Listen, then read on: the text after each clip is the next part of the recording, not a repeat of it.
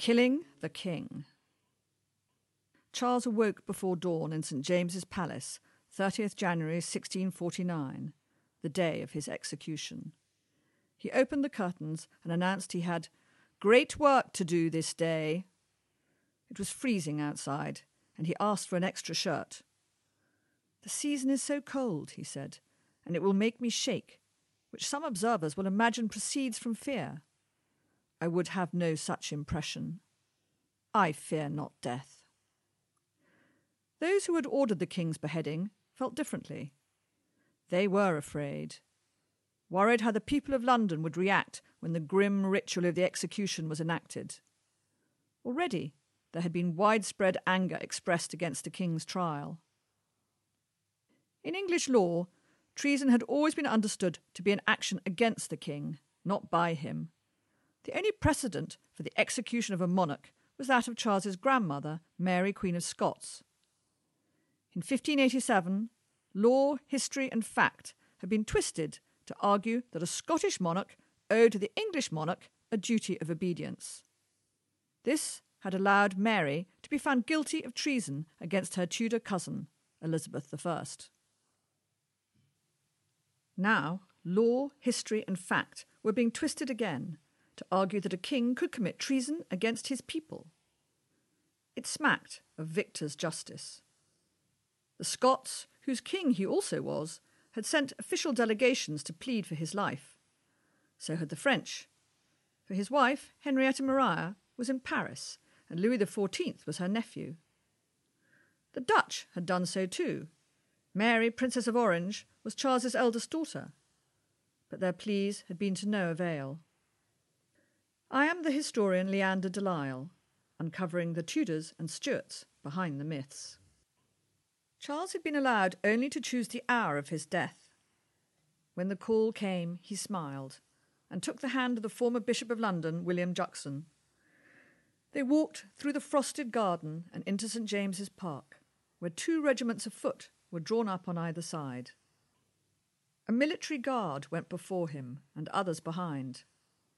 The drums were beating so loudly, no one could hear anyone speak.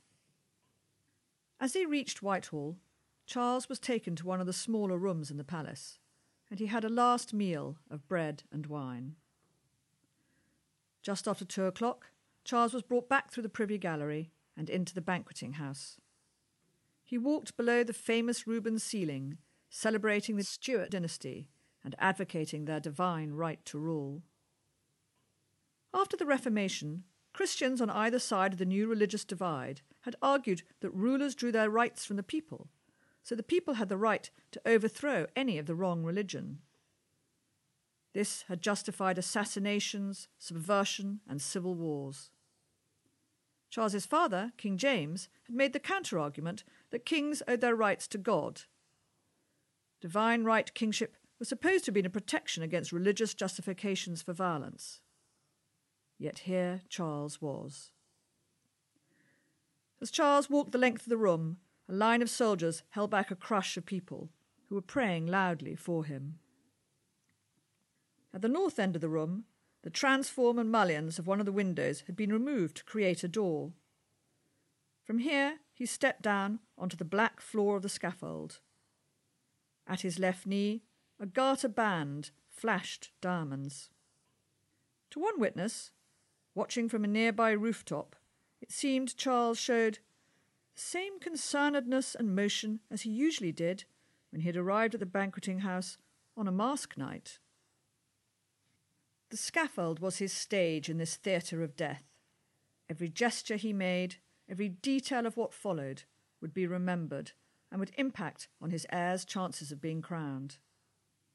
Standing in the bright light of that cold day, he sought out his audience.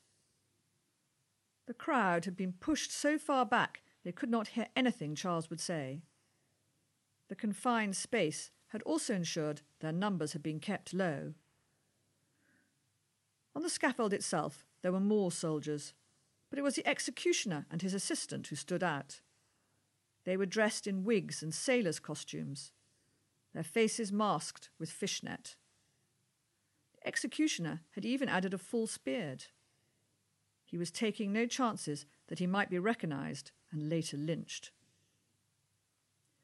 Charles walked to the middle of the scaffold and looked very earnestly at the block. There were ropes and chains in case he struggled. The block itself was scarcely more than a hewn log on the ground, 18 inches long by 6 in height. He would have to lie flat. Charles asked, "Is there no higher?" It was explained that this was what an efficient block looked like. Mollified, he took out the notes for his speech. "I shall be very little heard of anybody here. I shall therefore speak a word unto you," he said to those around him on the scaffold. As he spoke, his words recalled the standard he had raised at Nottingham in 1642 at the outbreak of civil war, with its phrase, "Give Caesar his due." "God will never prosper you until you give him his due, the king his due, that is my successors, and the people their due. I desire their liberty and freedom as much as anybody whomsoever. But I must tell you that true liberty and freedom lies in the rule of law. It is not for having a share of government. Sirs, that is nothing pertaining to them. A subject and a sovereign are clean different things." Only he had the divine right to rule. Yet it was for his subjects he said he would die. "I am a martyr of the people." Charles had stopped, but Juxon now reminded him that he had yet to say anything on the Church of England. "I had almost forgotten it," Charles said. "I declare before you all that I die a Christian according to the profession of the Church of England, as I found it left me by my father." Then he instructed the executioner, "I shall say but very short prayer, and then thrust out my hands." "There is but one stage more," Juxon reassured his king, and Charles responded, "I go from a corruptible to an incorruptible crown, where no disturbance can be." He referred to a martyr's crown. "It is a good exchange," Juxon confirmed. Charles was now prepared. His last words would be for Juxon alone. Charles took off his cloak and handed his Order of the Garter to the bishop. "Remember," he said to Juxon. The bishop was to give it to his heir. Charles now lay down flat and put his head on the low block. A doctor, who had a good view, said he caught the king's eye, which was quick and lively. After a short moment, Charles thrust out his hands.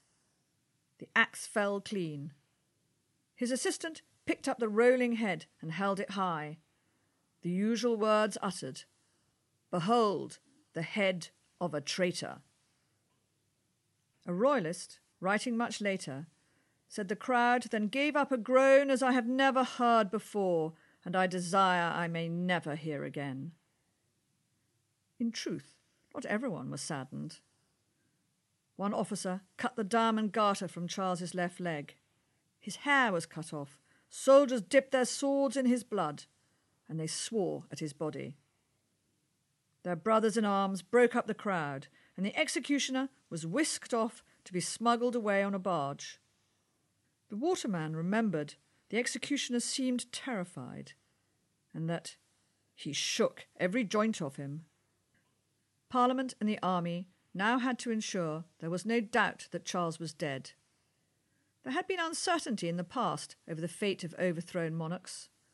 Such questions had fuelled revolt against the rule of their successors. A surgeon had therefore been employed to embalm the king's corpse and sew his head back in place. The surgeon described the task as like stitching the head back on a goose. People paid a halfpenny to view his work and to see Charles's body at Whitehall.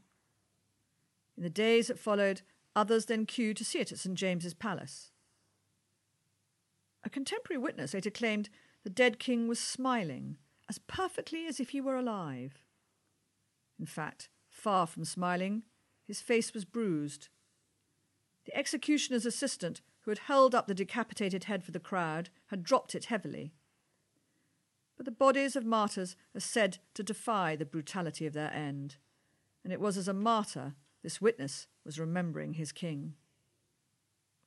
On the streets, Charles's last testimony, the Icon Basilicae, or royal portrait, was running off the presses.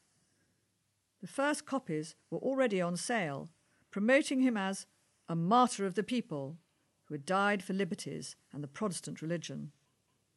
There would be 40 impressions and issues in 1649 in England alone, and 20 more in Latin, Dutch, French, German and Danish. It helped to keep the royalist cause alive. In France, Louis XIV's mother, the regent Anne of Austria, described Charles's fate as a blow which ought to make all kings tremble. It didn't. Perhaps because in 1660 Charles's son, Charles II, was restored to the throne. But Charles was not to be the last king to lose his head at the hands of his own people. If you would like to read this podcast, it appears in this month's online Historia magazine. If you are interested in reading more about Charles I, you might also enjoy my biography, White King, The Tragedy of Charles I, winner of this year's Historical Writers Association Non-Fiction Crown. And do feel free to ask me any questions via my website, Facebook or Twitter.